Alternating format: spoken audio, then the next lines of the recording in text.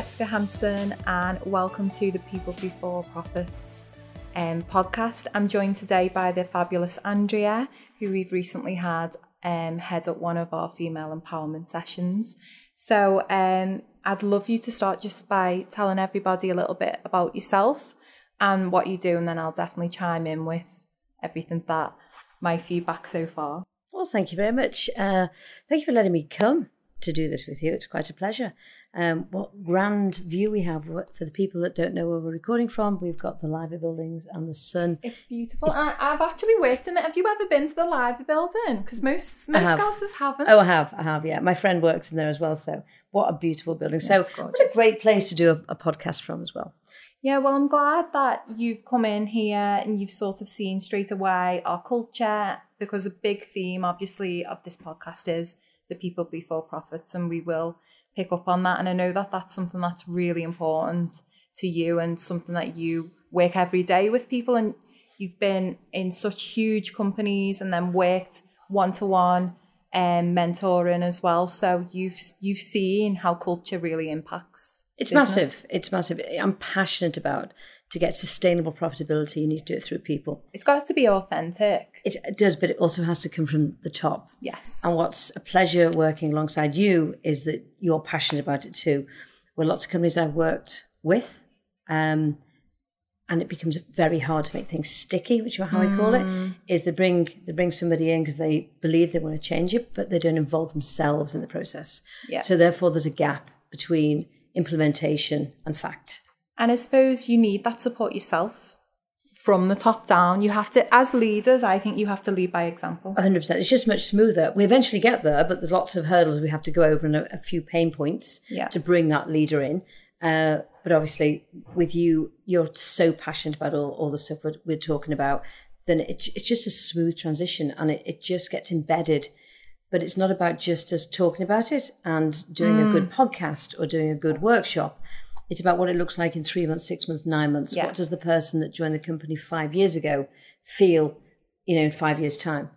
Is it still there? It's the action part, isn't it? And that's what I think people find the hardest. But actually, if you get to the action, that is where the change then happens. And most people are really good at talking about things or thinking, I would like that. But it's really hard actually putting it in place, putting your money where your mouth is and doing it. But one thing I've definitely noticed, I'm going absolutely off script now, but while I was away, I read that story about that company. Is it called Patagonia or something? And he's just sold all his shares, hasn't he, to a non-profit. Profit, yeah. And it wasn't people before profit, but it was a purpose before profit company. And then we've obviously got Stephen Bartlett and other sort of CEOs springing up with this different way to do business. What's your take on that? I've always been on that side of the coin. So I worked for a large corporate. I'm happy to share it. It was McDonald's Restaurants Limited, who, going back to when I mostly started, people were not passionate about that company. They might have loved the food, but they didn't believe what was going on in the background. That company taught me that it's all about the people, because to grow a business and have sites globally, you've got to have people in pockets across the world following a process, but putting their passion behind it. Yeah. And you can only do that if you get the right people on board. So the best will in the world, people can do a great interview, they can come on board, they can have a skill set, but if they have the wrong attitude and they don't want to come on your way with that culture, then they're not always going to be the right fit. So we can't keep everybody perfectly happy, and we have to accept that too. What we have to do is people to understand that once you talk about a book, I'm very passionate about fish. Yes. Choose your attitude. Yes. You've got to be able to come in no matter what's going outside. Tell people things aren't great if things aren't great. Yeah. Not trying to hide real emotion, but don't let it affect everybody else and have that toxic input. And what I love the most about you, Andrea, is you make people take responsibility of themselves, and you say, okay, yes, maybe that's happening in life, but actually how are you choosing to deal with it, and what are you doing? And for me, I'm half Greek, so I definitely use the excuse of I'm quite fiery Mediterranean. So that book Fish was great for me because I can be really reactive, really fiery, and I think that's really made me feel like, should I choose my attitude a little bit more? Should I be a bit more reflective? Should I think about things before opening my mouth a little bit more? And how is this going to be portrayed to everybody else? Because I take it for granted working with my husband because he knows who I am. But what about the rest? Yeah, and I also, it's all about your position within the company as well. So if you are a little fiery, you make a comment, people will sit and go through that comment and look at it in every dimension, totally differently how you delivered it. And then that's when the issues can start, because people assume, which is dangerous. Yes. But people's perception changes. And you're right, I am a great believer in if there's an issue, we need to take responsibility. There is a big conversation going on about the gender pay gap. There's a big conversation going, how do I take my seat at the table in a men's world? I've always wanted to take my seat at the table because I'm good at what I do. Yes. And not because I'm female. Yes. And I feel the same way. And I think that was when you came and did your female empowerment session with us, which is really important to me, because one thing that I noticed with the girls and the boys when I did the one-to-ones was the confidence. And the women in this firm are doing amazing, but they're not shouting about it. They're just absolutely not confident in themselves whatsoever.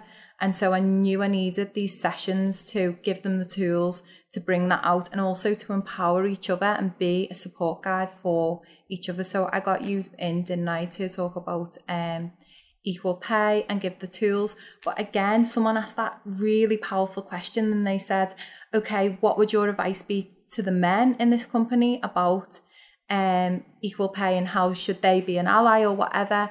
And you just said, nothing. We don't speak to the men because it's not their issue. It's about us and what are we going to do about that. And I think that's really powerful. And unfortunately, when I've been at other companies, I've seen women not do that and have to stand on each other or backstab each other, or maybe take on a lot of male traits as well that isn't authentic to them. And what I've found actually is, if you're yourself and you have these female traits, which are sometimes outside seen as weak, soft skills or whatever, actually they complement the men, and they're a great asset to bring to any sort of business. So you don't have to change yourself, but you have to look at yourself and be okay with who you are as a woman. We spend more hours in work than we potentially do with our life partners, because by the time we have traveling time and we have other things going in our lives, very few marriages work when the people are exactly the same, because you need to be able to complement each other. You need to be able to, one has a skill set in one area in a marriage or a partnership as the other. Same goes in work. So we all became mini men. Yes. It would be a very dangerous place. As much as we all don't want to be mini women. Yeah. We've got to have that ability to embed ourselves within the business. But that, again, goes back to that word confidence. So why is somebody in their business, what they're doing, not confident? They've got to be able to realise that if you're going to be good at what you do, be good at what you do. That doesn't mean everybody's going to be good at what they do. And that's the other thing. Everyone thinks because you're female, you should be able to be, grow and get promoted in a company. A male might be better in a job than you are. And that's okay. And we shouldn't try and stop that either. Yeah. No, I absolutely believe that. And I think it's really important just having those conversations, because sometimes they're taboo and they're not really spoken about, are they? People are frightened to have those conversations now more than ever. Yeah. So we sit on it, and people. So when I had a very open and frank conversation with your team when I was asked those questions, and that is key, isn't it, for us to go, no, do you know what? I'm showing up because I'm good at what I do. Yeah. And I happen to be female. Yeah. Exactly. And once we get it in that order, you'll flourish in the job. Sure. So what was your journey then to, where did you get your confidence to say, actually, I'm going to start my own business? The honesty from that will be going back to when I left school. I was told I'd make a nice wife. I wasn't very academic at school because I had dyslexia. Dyslexia wasn't really talked about concern. It just meant you weren't clever. What I learned was I could organise people continuously, or my friends, I would organise friendship groups, and I'm a very caring person. I have buckets of common sense, I'm very analytical. I love maths. I love figures. I can read people. My emotional intelligence is high. Yeah. So once I realized I had all those skill sets, I realized that I actually was just as intelligent, but different to other people. If I was going through the education system now, I would have gone to university, potentially, or done an apprenticeship. But what that did was give me the resources to go, I'm as good as everybody else in the room. Yeah. And I will take my seat at the table because I'm good at what I do. Yeah. But I work hard. I work hard, and I work hard at stuff that maybe I'm not good at to become good at it. Yes. And as I've got older in life, if I'm not good at something, I go and find somebody that is good at it and bring experts in to do the bit around me. That's really powerful, because I was having this conversation with somebody in the business before, and it's not a lot of people are able to really look at themselves and say, what am I good at? How can I be even better? Or what am I not good at? And how can I, improve that? And a lot of people don't do that self-work. Is that due to fear? They're scared to do it. I think it's hard as well. It is hard. I think I think maturity and age helps you go, I'm not going to lose my job over this, or people aren't going to think less of me if I say, actually, this is not my skill set. Whether it's posting on social media or putting an Excel sheet together and doing I can analyze a spreadsheet. It's one of my favorite things to do. However, I am not the person that puts the spreadsheet together. I know what I want, and I will tell somebody what I want. Yeah. But that's an expert that does that. Yeah. To go over there. But we're not brought up to show our failures, are we? Or our weaknesses. No, and I actually did have a question for you, because I found it really interesting. I was sitting with an American businessman, and we were talking about failure, and he was asking for my perspective, and I said, I love failure. And he said, really? You're the first Brit that's ever said that? And I said, oh no, you learn loads. I think if you're not failing, you're not trying. I went into my spiel, and he said, in America, it's almost like a badge of honor. Oh, it is. It's like Trump, if you've got 10 failed businesses, it's a badge of honor. But here, it's a completely different ethos. It's real shame, isn't it? So there's a big piece here as well. Business coaching, business mentoring, whatever you want to call it. I've been doing this for 15 years. When I started, I'd come out of the corporate world. I had my own businesses, and I went and did educate myself and got some qualifications. Became a master practitioner in NLP, did emotional intelligence training, all that, because I felt I needed to have that to prove what I could do. But in actual fact, what people are looking for are people that have been through their job and potentially not got it right, and they've gone back and tried again, because they're the people that can teach you more. I totally agree. And I go to this fantastic mentoring group run by my accountancy Sadulu. It's called Be the Standard. Well. Yeah. Paul, he's great, isn't he? And we've had top athletes, gold medal winners, Sugar Ray Leonard, just some great speakers. And what the feedback was, obviously the feedback has been immense, but what the feedback was, actually, we want some people up there that have failed. Come and show us their journeys. And I thought that was really powerful. And going back to your piece on America, if you've gone bankrupt or gone into liquidation in the States, people talk about it because it's, oh, well done you had a go. Yes. And if you have a coach in America, you'll have a performance coach. You might have a personal PT. Yeah. You'll have a business coach. You'll have a strategist coach. The more coaches you have, the better business person you are. In the UK, maybe just pre-COVID, it's switched a bit. People go, oh, do you need a business coach? Things not going well. Yes. As opposed to wow, they're bettering themselves. Yes. I'd love to talk to you about that, because there's definitely this change in the air about business coaches, and then all of a sudden, definitely on LinkedIn, so many business coaches sprung up, and everyone was calling themselves a business coach. So how was that for you? Because it must be on one hand amazing that actually people are getting into this, the culture's changing, but at the same hand, how do you stand out from the crowd? And is it not disheartening that just anyone's just thrown that label on a little bit? Yes, we go back 15 years. I started as a business coach when I left my corporate world. And very quickly, I dropped the word coach, because you would walk into a room and people would go, oh, business coach, and they'd walk away. In America, it was a totally different feeling. I did training in America. Here, we've just seen a rapid increase of business coaching. So it's got to be look at the credentials. You can't be a business coach if you've never run a business, in my opinion. I agree. You can't just be an academic business coach and gone and done a qualification, come out of college. Apply theory then, aren't you? And that's not good enough because it doesn't always work. In a textbook, it makes sense, but actually the pattern you have to follow and the intuitions you've got to have aren't in a textbook. So I'm pretty comfortable with my experience, my knowledge, and my reputation that where I am, I'm okay.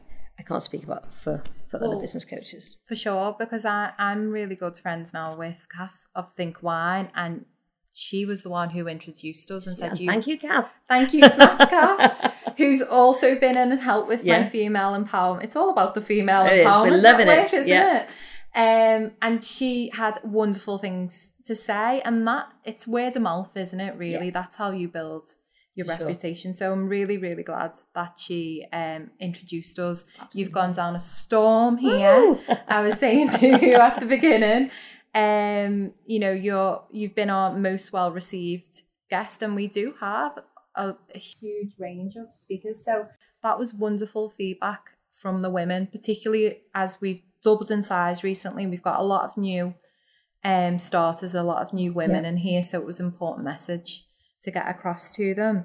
I actually want to go back to what you were talking about before about dyslexia. Thank you so much for sharing. I feel like now, you know, there isn't as much a taboo, but we were talking about how that used to be treated. What I found was actually a lot of people who are dyslexic are entrepreneurs. Very much so, yeah. Yeah, and it's those different skill set where you see life in a different way. You know, where did we go wrong where we want everyone to be this cookie cutter type of person? It all goes back to the education process, doesn't it? And what that looks like, and what, you know, from I think age 4 now, or maybe age 5, they start having reviews for the government to see how we're getting on. That is not about the child. No. That's a statistical report that's needed for somebody to analyse, to go back into Parliament to say how we're getting on as a country. That isn't really what's happening in the classroom. How? It's absolutely not. Oh, it has got a lot better, for sure. You know, my son is now 21. Dyslexia is hereditary, by the way. Oh, I did not know that. And I saw traits in my son. I went into the school. I'm in a very different place. I'm now an adult, and I'm like, I had an incredible upbringing. My parents were amazing, and the reason I am who I am today is because they didn't allow the school to affect me. And sadly, there's kids out there that will have dyslexia or dyspraxia or an issue with education and won't have that parental support at home. And they're the kids that are really falling below par. But going back to the point there was, you know, that whole dyslexia piece is about what is your superpower. I know that's, you know, what is your superpower? Yes. What I am, my superpower is speaking, audio, articulating myself. I have lots of my friends say I should have been a barrister because I can talk myself into most conversations, out of most conversations. But I'm not going to be the person that's going to put you the document together. Yes. That's okay. Yes. Because there's now software that allows me to speak into, or I just put paragraphs together and somebody else fleshes it out. So to finding what works for you and then finding the holes within your needs and get somebody else to fill them. And show me one person that can do everything. Well, they can't. They can't. They can't. They can't. I know that I wouldn't survive without Lydia, who's my amazing VA. She keeps the oil. Absolutely, burning. absolutely. No, it's interesting. I found that now I'm a mother and I'm a mother of 2. What the education system doesn't teach you, and all the things that I think it doesn't teach you, are all the things that an entrepreneur or a business person needs. And that's why we do need business coaches. That's why I teach a lot of commercial awareness here, which is such a buzzword, and I've told this story to many staff here, but I had a mentor a lot myself, but mainly university level, and someone bought a book about commercial awareness because it is a big buzzword in the legal industry, and it's like, you must know about commercial awareness and you'll be asked about it, and everyone's terrified. And he bought this book. It was about £50. He showed me. I was so livid. I read this book, I couldn't make head nor tails. And I sat him down and I just said, do you know commercial awareness is just understanding how a business works. That's all that means. Yeah. And, you know, I don't think people understand it themselves. And I think all these skills, they're just not taught. And I think that's why we're so different here at CEL. And that's why you're so needed, is because these skills are needed and they're not taught. The big gaps. You know, my son came out of school, he told me when he was 16, he said, why are we not talking about interest rates at school? Why are we not talking about savings, what compound interest is? He said, why is that not needed? And one of the things that really bothers me, I'm not an accountant, I'm not a financial advisor, but I spend a lot of time in those figures. And I'm with companies that don't have a pension and they're not using their tax efficiently because their accountant's not telling them and the financial advisor's not talking to the accountant. So I will tend to bring all those together.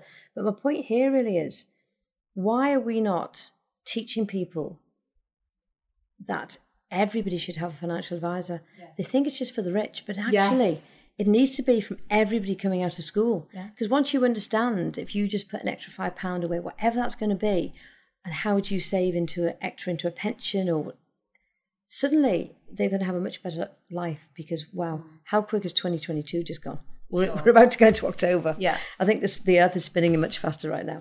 But I think it is. But you know, why are we not teaching people that? So there's people in businesses like here that potentially don't have a credit card. But if they ever want to go and get a mortgage, without a credit card, they're not going to get a credit rating. So you've got to start 3-4 years before you're thinking about getting a mortgage. Or even if you're going to try and rent a property now, you need a credit rating. Yeah. So you need to have had a credit card. You need to have had go for your first thing on your phone and make sure you pay it off. What do you do if you're going to miss a payment? No, don't miss a payment. All those things. Yeah. Those life lessons. Those life lessons and those life skills. And certainly you're going to get them from your family and you're going to get them from your parents if you're so lucky to do that. But those sort of themes should just be universal everywhere. So I just thought it's been a real eye-opener for me. It's bothered me for a while, all this. Yeah. We're on the same page. Yeah, definite. A lot of that feeds into sort of the book that you mentioned before. So while you were here as a guest speaker, you mentioned a book, Fish. I think it was my question. I said, is there any sort of material that's really inspired you? And so I've just come back from holiday. I think you've been away as well. I have. Where did you go? Mallorca. Oh, nice. Yeah. Nice. And I read Fish for Life, and I've just picked up a few of the others. And again, it's just simple treats, isn't it? It's pick your attitude, have a little bit of fun. Absolutely. Be present. And again, these are themes that no one talks about, and they're really important in life. And just those small principles that if you just embed them into your everyday life, make it different, not just in the workplace, in your home. Yeah. I have somebody that read this book. She works in the art industry.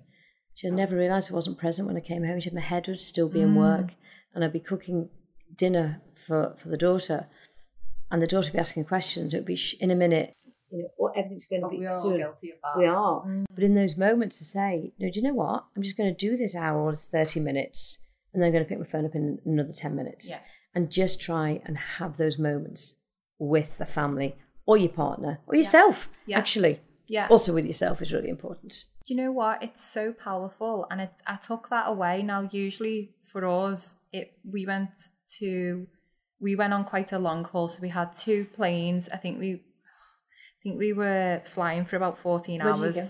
The Maldives. Oh, lovely. My littlest is 7 months. And then we've got our 4-year-old. So usually that would be really stressful and getting through. And I applied the principles of the book. The main one for me was have a bit more fun in your life. Yeah. And so the little one was in the pram. She was on the suitcase, and me and Paul had a race as to who's going to get to check out. And who did? Who did? Do you know what? I didn't win, but I swear I let Gigi win on purpose. But we were a little bit neck and neck, and then one of us, and we were laughing and in such a good mood even though it was like 6 o'clock in the morning. The hormones change, you got the serotonin going through your body. And the kids, and that would usually be a very stressful time for me where, you know, the kids are going to pick up on your attitude. Yeah. So again, picking your attitude and picking up on that, really, really important themes. Yeah. Is that something that you teach through your business as well? All the time. I've just been doing it before I came in here today. I do it with myself, my own family, all my clients. Anybody I work with absolutely hears about fish. Yeah. Really? But not just fish for the business owner, fish for the entire team. As a business mentor, are there any questions that come up time and time again? Are there any particular female issues or just issues in general with business? Because when I go to these mentor sessions myself, it's all business owners. We have like a clinic. And what was really reassuring to me is everyone seems to have the same problems. Yeah. I think people are your biggest asset. Yes. And your most complicated asset. Oh, got me. That, you know, without them, you don't have a business. And the more people you employ, the more complex the whole piece becomes. Yeah, I feel like I'm really there at the moment because there's been 3 times. We're only 5 years, but we're growing so fast. I think we've got 9, 10 different departments now. We've got 100 staff and we keep just doubling. So I remember when we went from 30 to 60 and now we've gone from 60 to 99 staff. And every time you do that, it's such a huge change and it's such a huge jump. And as you said, it's really, really complicated. And it goes all the way through the hierarchy as well of the ranks, and that changes. And people feel and see different things because communication becomes more complex. Actually, it doesn't become as fluid. So therefore, you have to really focus on how the chain of communication is going. I have a question for you though. What are you going to do to celebrate the 100th employee if you're on 99? Do you know what? That's a great question. And we actually did spitball that a little bit because what we do here, again, I try to bring a little bit of silliness into work, is when someone's passed probation, I have a sword and I knight them. But with the 100th, we're going to have to do something a little bit more special. Certainly that bar will open. Oh, I think so. I mean, and I think it can be flowing on the bar. I love it. And there'll be a very special person, won't they, that come in? Yeah, but they won't know they're special. They won't know that the 100th exactly, person they will won't know. No? At the moment, yeah, we've got 99 and I'm saying 99 problems with the staff aren't one, hopefully. But yeah, no, that's a really good question. Yeah. But we've had to think about what we want to do now is bring in some sort of uniformity and feeling of belonging. And I think what we're going to do with the current staff going forward that pass probation, other than the knighting, is, you know, bring in some like hoodies that have the CL but that are personalised to them, a nice like water bottle, and just people love branding stuff. They love all set the stuff up, but not just for CEL but with their name on as well, to really bring in that family feel. Because one of my biggest challenges, but also one of the biggest strengths here, is the culture. So obviously we have a very unique, cuddly, you know, fluffy, innovative, rule breaking, millennial, pink, sparkly culture, and it's been amazing. But as we've grown, it's been really hard to sort of keep that memento, keep that magic. Absolutely. And, you know, first and foremost, we're still a family firm. There's 4 of us from the family that are here. And it's, what are these little touches and what are the big touches that sort of bring everybody in together? So what would sort of your advice be in terms of, because we're both on the same page, culture is super important, to keep that as you grow, because you've worked in one of the biggest industries in the world. So taking that from what my knowledge of working in one of those, well, large corporate, into a business I've been in today, it's turning everything on its head to starting 360s. So I was talking to them about, you know, rather than everything coming from the top down, you need to make sure we've got stuff from the bottom going up and meeting. So when you're doing an appraisal, the line manager appraises the employee, but also anybody that reports into that employee does an appraisal. So we're starting to get a bigger picture of what is going on, and jumping on stuff very quickly. So not allowing stuff to manifest in the wrong way within the business. Yes. So that is about having people to feel they have a voice, and if they have a voice, it's heard, doesn't mean they'll always be actioned. Yes. And that's also key. People think, well, I've said something and they haven't changed it. So the problem is that people say something into the company, it doesn't get changed, and they think they haven't been heard. The bit that's missing is they come back to say, we have heard what you've said. We have looked at this. However, it is not correct for us. We'll put it back on the agenda in 3 months. Or it can't be done financially. Or it can't be done culturally. Or it can't be done legally. But the feedback never comes back to the employee. So that doesn't come. That's a really powerful point. And it's what me and Tony, who's talk about coaches, he's our coach here, our in-house coach. He calls that the why. And it's why hasn't that been implemented? And what we've done recently, which has been, I've had really powerful feedback, is an anonymous suggestion box online that goes straight to me. And the question is, how can we improve CEL? Yeah. And what we do now is, and this is super, super brand new, we sit with all the managers. So it's not just the board, because I don't think prior it was board making decisions on stuff like this.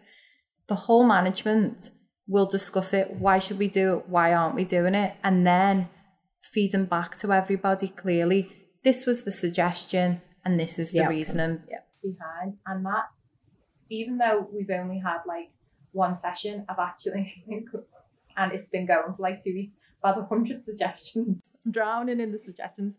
They're all fantastic. There's some really strong themes, and just the trust that we're going to listen.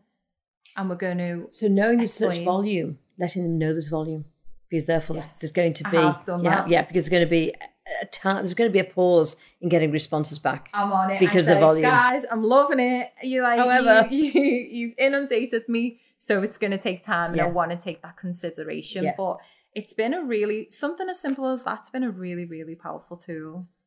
You say the word simple, but it's actually complex and takes time, and that's why not a lot of companies do it. Because somebody has to own it. Yeah. And it's not about the now, it's how is that going to still be implemented in 3 months, 6 months, 9 months. Yes. So you might set it up and put the process in place and then hand it to somebody else to manage. Yes. As it gets bigger. Yes. I love a bit of delegation. Do you find Oh, yes. People struggle with delegation though. I love it. I love delegation. Yeah, I love delegation. But actually, you're right though. And again, that comes to confidence.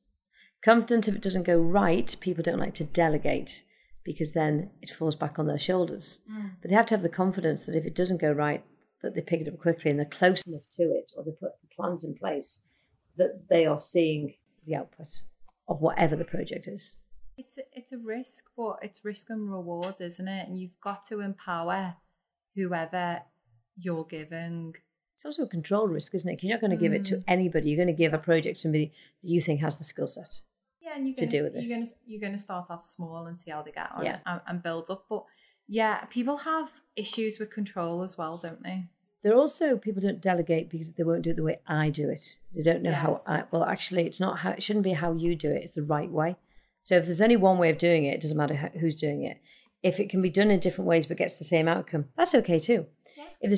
If the journey is a big piece of it, then make sure, as long as it's a cultural fit, that's okay too. Yeah, it's an important issue because when I have my trainees, so they're in their training period before they become a solicitor. One thing that they wanted training on was delegation. Something that they've said is sometimes I think, it'd be faster if I did it myself. That's very common. Yeah, it's faster today, and it might be faster tomorrow. But do this 52 times, you're working 52 weeks. Is it faster now? The answer is no. I'm going to have to get you in for that delegation training. That'd be really good. So just circling back, are there any issues that come up again and again with businesses? And have you seen any trends change of recent? I would say cash flow right now is the biggest thing I'm dealing with. People understanding the banks have withdrawn lots of overdrafts in smaller SMEs. So that's been a challenge. Obviously, as we're recording this, we've got a utility crisis as in electricity and gas. Yeah. We've had a change in that in the last 48 hours, but people just understanding what they could do. So we were told that we were going to have an energy increase. And there's so many companies that I'm now working with, I wasn't working with at the beginning of the year, that didn't fix their prices in March and April. Right. They didn't even make contact because they were so far removed from it. So understanding your figures. Yes. I work with so many people that don't know if they made money that month. They don't know. They might know what's in the bank. But they don't follow a profit and loss sheet. They don't run accounts at all. And then you're reactive as opposed to proactive, aren't you? And they don't have plans in place yet. So if you've got a department in here, and if they've got targets to hit and they've got projections they have to hit, do they understand the figures behind that? Do they understand how other ways you can get to that magic figure? Yeah, and if they have missed it, why? I think that's really important. And again, it's one thing that we do here is we have that transparency. Whenever I've worked anywhere else, apart from the end of the year, where it's maybe published online so you can read it, no one knows how your departments... Why? Exactly. What's the secret? What's the big taboo? And I think personally, it's probably because most people don't understand it themselves or don't know themselves. Yeah. And what we've tried to do here is really empower the teams to say, okay, this is your wage bill each month. So this is what you've got to make to cover that, plus everything else. To be in a healthy... So have a department P&Ls, profit and loss sheets. And that's so important. But it also gives them pride. It also drives people to want to do better, but it also is a reward for them to see that they've had a good month or a good week. I don't know if you work in weekly or monthly, but monthly to go, we've had a cracking month, or do you know what? That wasn't a great month, but it was August. It's always a quiet in August, and then compare it to the previous year. Yes. Like, actually, but we're up again. Suddenly, you might not be a great month compared to the month before. Compare it to the year before. It's trending, and you're actually trending up. That's great. And again, it's what you were saying in terms of pay rises. Then they know to come to us and say, look. With fact, which I've recently had a manager come up and say, look, I need another person. And I was like, no, you're not having that other person. They've come up to me and they've said, look, this is how my department's going. This is the profit. This is since it's been under me. This is this. We can afford another person. This is our caseload. That makes absolute sense. You having another person. Yep. So, it's empowering. Knowledge is power, isn't it? Huge. And again, that confidence piece. Don't want to be going to the CEO or the managing director telling what they should know. But if you've got a large company, you need each department to share and be a voice. Yeah. For sure. Yeah, for sure. As a business owner myself, then, what piece of advice would you give me? Stay in your lane, because you're in a great lane. And it's very easy to get pulled into the corporate world out there. You're passionate, you're focused, and you might look over your shoulder just slightly, check what's behind you, but you're very much a visionary. I'm glad that you've said that, because I've struggled with being a visionary, because I read this really good article from Karen Brady, and she said the difference between leaders and managers is that leaders are visionary. And a lot of the time when you have a vision, most people laugh at you. And I feel like that's been my life. But that's why I say stay in your lane, because you're in an amazing lane. Always check over your shoulders what's behind you, but don't look too long and just keep going. Yeah, definitely. I'll definitely take that on board, because you have to practice what you preach. And I'm always saying to everybody else, don't focus on everybody else. Yeah, and the other thing as well is, what's your growth strategy?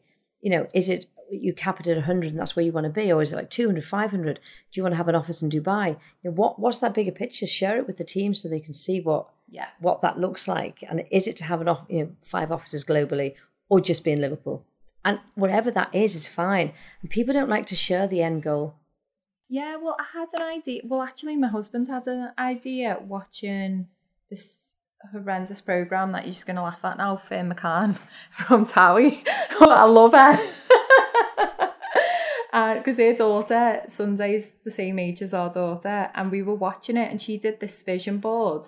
And then Paul came up with an idea of, because we have our own vision board, that's something that you've taught. Yeah, yes. I have a few. Good. I love them. Yeah.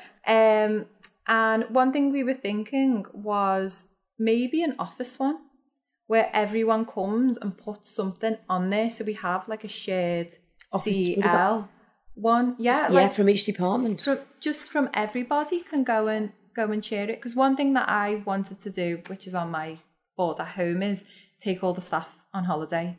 I've been able to gift one staff with a holiday, but I'd love for us all to go away. So that would be on the vision board. So things like that, but definitely sharing your goals. I'm a big believer of a mastermind alliance, and the more people that are for your goal, the easier it's going to be to achieve. Well, you're on that journey, aren't you? You're already moving towards it. Yeah, for sure. I was just going to say, one of our mantras here is the people before profits. What does that sort of mean to you, and how have you carried that out in your business? I obviously didn't know that before I met you. One of my mantras is to get sustainable profitability, do it through people. So there's such a mirror there. Anyway, one person can fail your brand if they don't do it correctly. And that one person that's failed a customer, that one customer is going to tell 20 people. And that affects your brand. So to keep that tight as possible, that as soon as we have somebody within the company that isn't happy for whatever reason, or the other one is over promoting, and having to know when you have to go to that person and say, okay, this isn't working. People will just leave them in the background and cover them up slightly, and promote other people around them. Totally understand that, yeah. And that is dangerous, because that then annoys other people within the company. Yeah, well, it would absolutely annoy absolutely me, because I've been in situations and you're thinking that. I'm earning this much money, they're on more money than me, yet they don't do a good enough job, and it's all being ignored. So seeing everything from everybody else's perspective. You mentioned this a little bit then, but you did mention it before about toxic leadership, toxic management, and having toxic people. Tell me a little bit about that, because I think that's really, really interesting. So I have a lot of this when I work. So I work a lot with the business owners, but for me to get real change, I have to work with the teams as well, which is what we've sort of all align ourselves with. And then when I get into those teams, I start to find the person within the group that is never the spokesperson, just in the background, just pushing stuff out, and is then hidden to the hierarchy above. Just enough to put a few pins and some balloons to make them pop. And then it just changes the ambience, but never in front of the business owner, or never in front of the team leader. Yes. So it's having the trust those other people are going to not allow them to be covered up by them, and stop it at source. What I've found as well is once the rot sets in, it's so hard to undo the badness. Yes. And sometimes you'll have to lose some other people around that person, because they've also taken on their vision and their thoughts that weren't their own before. What would be sort of your advice then to avoid this, or to deal with it? Obviously, you'd want to deal with it straight away as soon as you realise. As the company gets bigger, you're more and more removed, and therefore you're more transient in the conversations with people. So to understand, it's all about those appraisals, the 360 reviews, and quietly just sitting into meetings when you least expect it sometimes. So I would very much just pop into a meeting and just say, I'm just here to hear what you're doing today. Not really to involve myself, just listen to the tone, listen to the words that are being used. Because people are very good at hiding what they are feeling, but the words will show it. And sometimes the body language and the atmosphere. And again, it goes down to fish, doesn't it? Be present. Yeah. Because certainly the last year's been a whirlwind for me, because I think I met you just before I went off on maternity. And I had loads going on. And I've just now in the last few weeks come back and be a little bit more present, and it is crazy how much you can pick up on.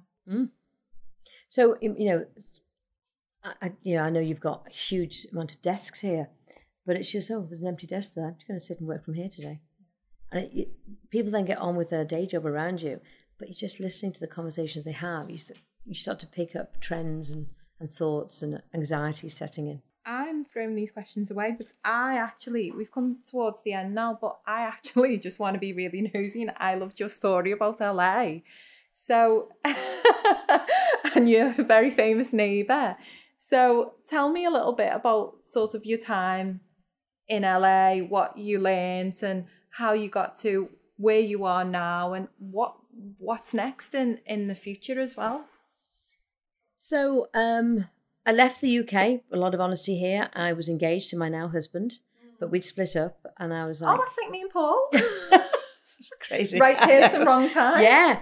And I was just like, okay, what I'm going to do? And I had a friend who was a nanny in America, and she said, well, I'm going off to ski in Vermont for the season, but come to LA, got a job with an amazing couple who I'm still in touch with now. Never been a nanny in my life before. Didn't really know how to be a nanny. The fact that I was English, I think, got me over the line. You're English, you can be a nanny anyway. I think they just thought I just knew it all, and I certainly didn't. They think you're Mary Poppins. And I got the job, and I remember going to LA, and I was living in Malibu. My next door neighbour was Olivia Newton-John. Well, she didn't know I was her next door neighbour. That's pretty key to this story. I was just a nanny, remember. But lived in this beautiful home in Malibu. And spent a gorgeous amount of time understanding the whole culture in America. The kids were at school all day anyway. Pam, who was my boss at the time, would take me places and do stuff with me, and it was just incredible. Anyway, when I realised Olivia Newton-John really was next door, when I say next door, she was in the ranch, so there was a bit of an entrance to leave her house to get to the door. And when she used to walk her dog, I'd be hanging around with Aspen, who was the Labrador where I was working, and I would just sort of maybe sitting by the pool, I'll be looking, and as soon as I saw any activity, I'll be up waiting. And maybe after I bumped into her 2, 3, 4, 5, 10 times, she'd say, it's quite amazing the coincidence how we were always walking at the same time. There was no coincidence. It was pre-planned on my behalf. She was one of my and still is, even though she's sadly died, one of Greece. I grew up with Greece, so it's iconic, isn't it? To have somebody like that on your doorstep was just incredible. And it's so LA. Oh, it's so LA, absolutely. I have so many stories of the times there and the amount of famous people that I bumped into. We need a wine. But we do. But we didn't know who they were at the time, and I would have to say, "Who's that?" and "Who's that?" But yeah, lots of amazing stories, and it kind of actually helped me with my own self-confidence. That because Americans are confident, aren't they? Very confident. Even when they shouldn't really be. Yeah. They ooze confidence. Yeah. So I think that was pretty much part of. I had fabulous parents that brought me up, and that gave me confidence. I grew up with a single mother, and it's absolutely clear that I have quite a strained relationship with her as well. I don't know my dad, so it's quite alien to me what a perfect sort of good family sort of is. So what were those things that they instilled in you that really set you up for life? My dad would be out of bed at 5 o'clock in the morning. He was a butcher, market trader, and properly worked. Went to the abattoir, bought the meat, worked all day, worked on a Saturday. We didn't particularly have weekends off doing stuff because he was always working. And we were expected to go to work. I don't know. That work ethic. Yeah, that work ethic. So, but I enjoyed it. And that was part of what we did. We went and we put our white coats on, and once we were in secondary school, we went to work every weekend, and worked and served customers. Yeah. So my dad is an incredible businessman. So a lot of that came from watching my father. My mum, talk to anybody, go anywhere. I could take my mum anywhere with me now, and she's 82. Amazing. Anywhere. And she's always had a lot of people around her. She's always had friends in our house. We were always told to bring people to the home, which I think is massive. Yes. So our house was the go-to house growing up. Yes. So that's mostly where my confidence came from as well, that, I had a voice and people were interested in what I had to say. Yes, for sure. And that work ethic, it's really important, because I think sometimes as a woman in business, it can be hard. And I'm like, am I a workaholic? Am I spending enough time with the kids? And I don't think you're ever going to not beat yourself up about that. But recently, my 4-year-old Gigi, she was doing some work, and I said, "Oh, what are you doing?" She said, "I'm working really hard like you, mummy and daddy." And I thought, well, at least she's getting a bit of work ethic thrown in there. I think we can go too far around the side here. The kids have, as long as you can give your kids memories, whether that is going for a walk and sitting on a bench, looking at the River Mersey, whatever it is, or going on a lovely holiday. It's about the conversations you have and the memories you make. So when my kids were growing up, I used to say to friends, it's all in the memory box. When they got old, they went, "Where is this memory box?" And I was like, "Here." in your head. My goal as a parent was to fill my head and their heads with memories. Yes. And if I have done that, that meant there was a big chunk of time for me to do what I wanted to do with them, that I was working. But that's okay, because they were safe and they had their friends with them and they were doing what they were doing. Yeah. But it's about whatever your memories are. So I'm massively into animals. Yes. So my memories was being able to take them to see animals in their own environment. I'm massive into sustainability into the environment. So to be able to do that, that's been my sort of goals as I've got older. The memories are so important because to me, time is the most precious and the most important. And it goes back to Fish again about being present. And what I found was when I was spending more time with the kids, I wasn't present because I was juggling things. Whereas now I've got structure in place. I might spend a little bit less, but I'm present. It's quality time. If I have to have an hour, emphasis on have to, playing Barbie House, I can now play that without any distractions, whatsoever. So yeah, time is something that I teach as well, as it's really, really important, and money can't. Yeah. As you said, okay, it's nice we've just gone to the Maldives and had a lovely holiday, but we could go and have a holiday, in Wales and have just as much time and memories with them as well. So it's all about the quality, isn't it? It's hugely, it absolutely is. And, I'm a big believer in when people say money doesn't make you happy, you've got to have enough money to stop you thinking about money. Yeah, once you're comfortable. Once you're comfortable, and that comfortable is you can pay your mortgage or your rent, those basic things in life. Then after that, money is how you want it or need it. But when people say money doesn't make you happy, if you can't pay your mortgage or your rent, money is going to make a difference to you. I totally agree. And I've been in that funny situation where I've been very, very poor and now I'm a millionaire. So I've seen both sides of that. And I think that's really true. And once you get to a point where you are comfortable, everything else is just then a bonus. Yes, 100%. And you shouldn't take that for granted. And I always remember sort of rock bottom and struggling. That's where you got to where you got to, because you got to there. Yeah, for sure. So what's next for you then, Andrea? Talking about work hard, play hard, I've most probably tried to spend a little bit more time out the country because I'm a little older, and I just realised that if you don't do it now, potentially I have no idea what my health or my husband's health looks like when we're older. I've set up a company called Move with my business partner, Mark Waldron, and we are passionate about doing masterminds for people with over £100,000 turnover up to 3 million, because there's a gap of who do you talk to in that moment. So when you go to take on your second, third or fourth staff member, putting those processes in place, who's there to support you? Who do you ask? How do you get over this? Who are you accountable to as the business owner? You go home, you spend 8, 9, 10 hours in work. You go home to your partner. How was today? It was good, thanks. Yes. Or it was okay, thanks. Because you don't really get into the detail and people don't really understand you. So having those mastermind groups, you just talked about one before, is key to help people go to the next level in business. Yeah. So momentum, accountability, and showing vulnerability in a safe space. Oh, that has been such a theme and omen for me this year. Is all about vulnerability and showing that and building the trust that comes with once you show that. And as you were talking about one of your clients that were vulnerable and then everyone rallied around them, it's such a powerful tool. And I would never have put vulnerability next to leadership, and now I do totally, all the time. Totally turned. But I can honestly say, as a business owner and not as a coach, so I was in a very difficult situation because as a business coach, people expect me to be on top form all the time. So if somebody said how I was, I'm fantastic. It was always a very positive word. I might have had some issues going on at home, but I didn't share them. Because if people were paying me to advise them, support them, they didn't really want to hear anything I had to say. What COVID taught me was actually I've got more to give because I've learned more about my own business journey through COVID. And sharing my vulnerabilities actually makes me a stronger and better business leader, for sure. Yeah, for sure.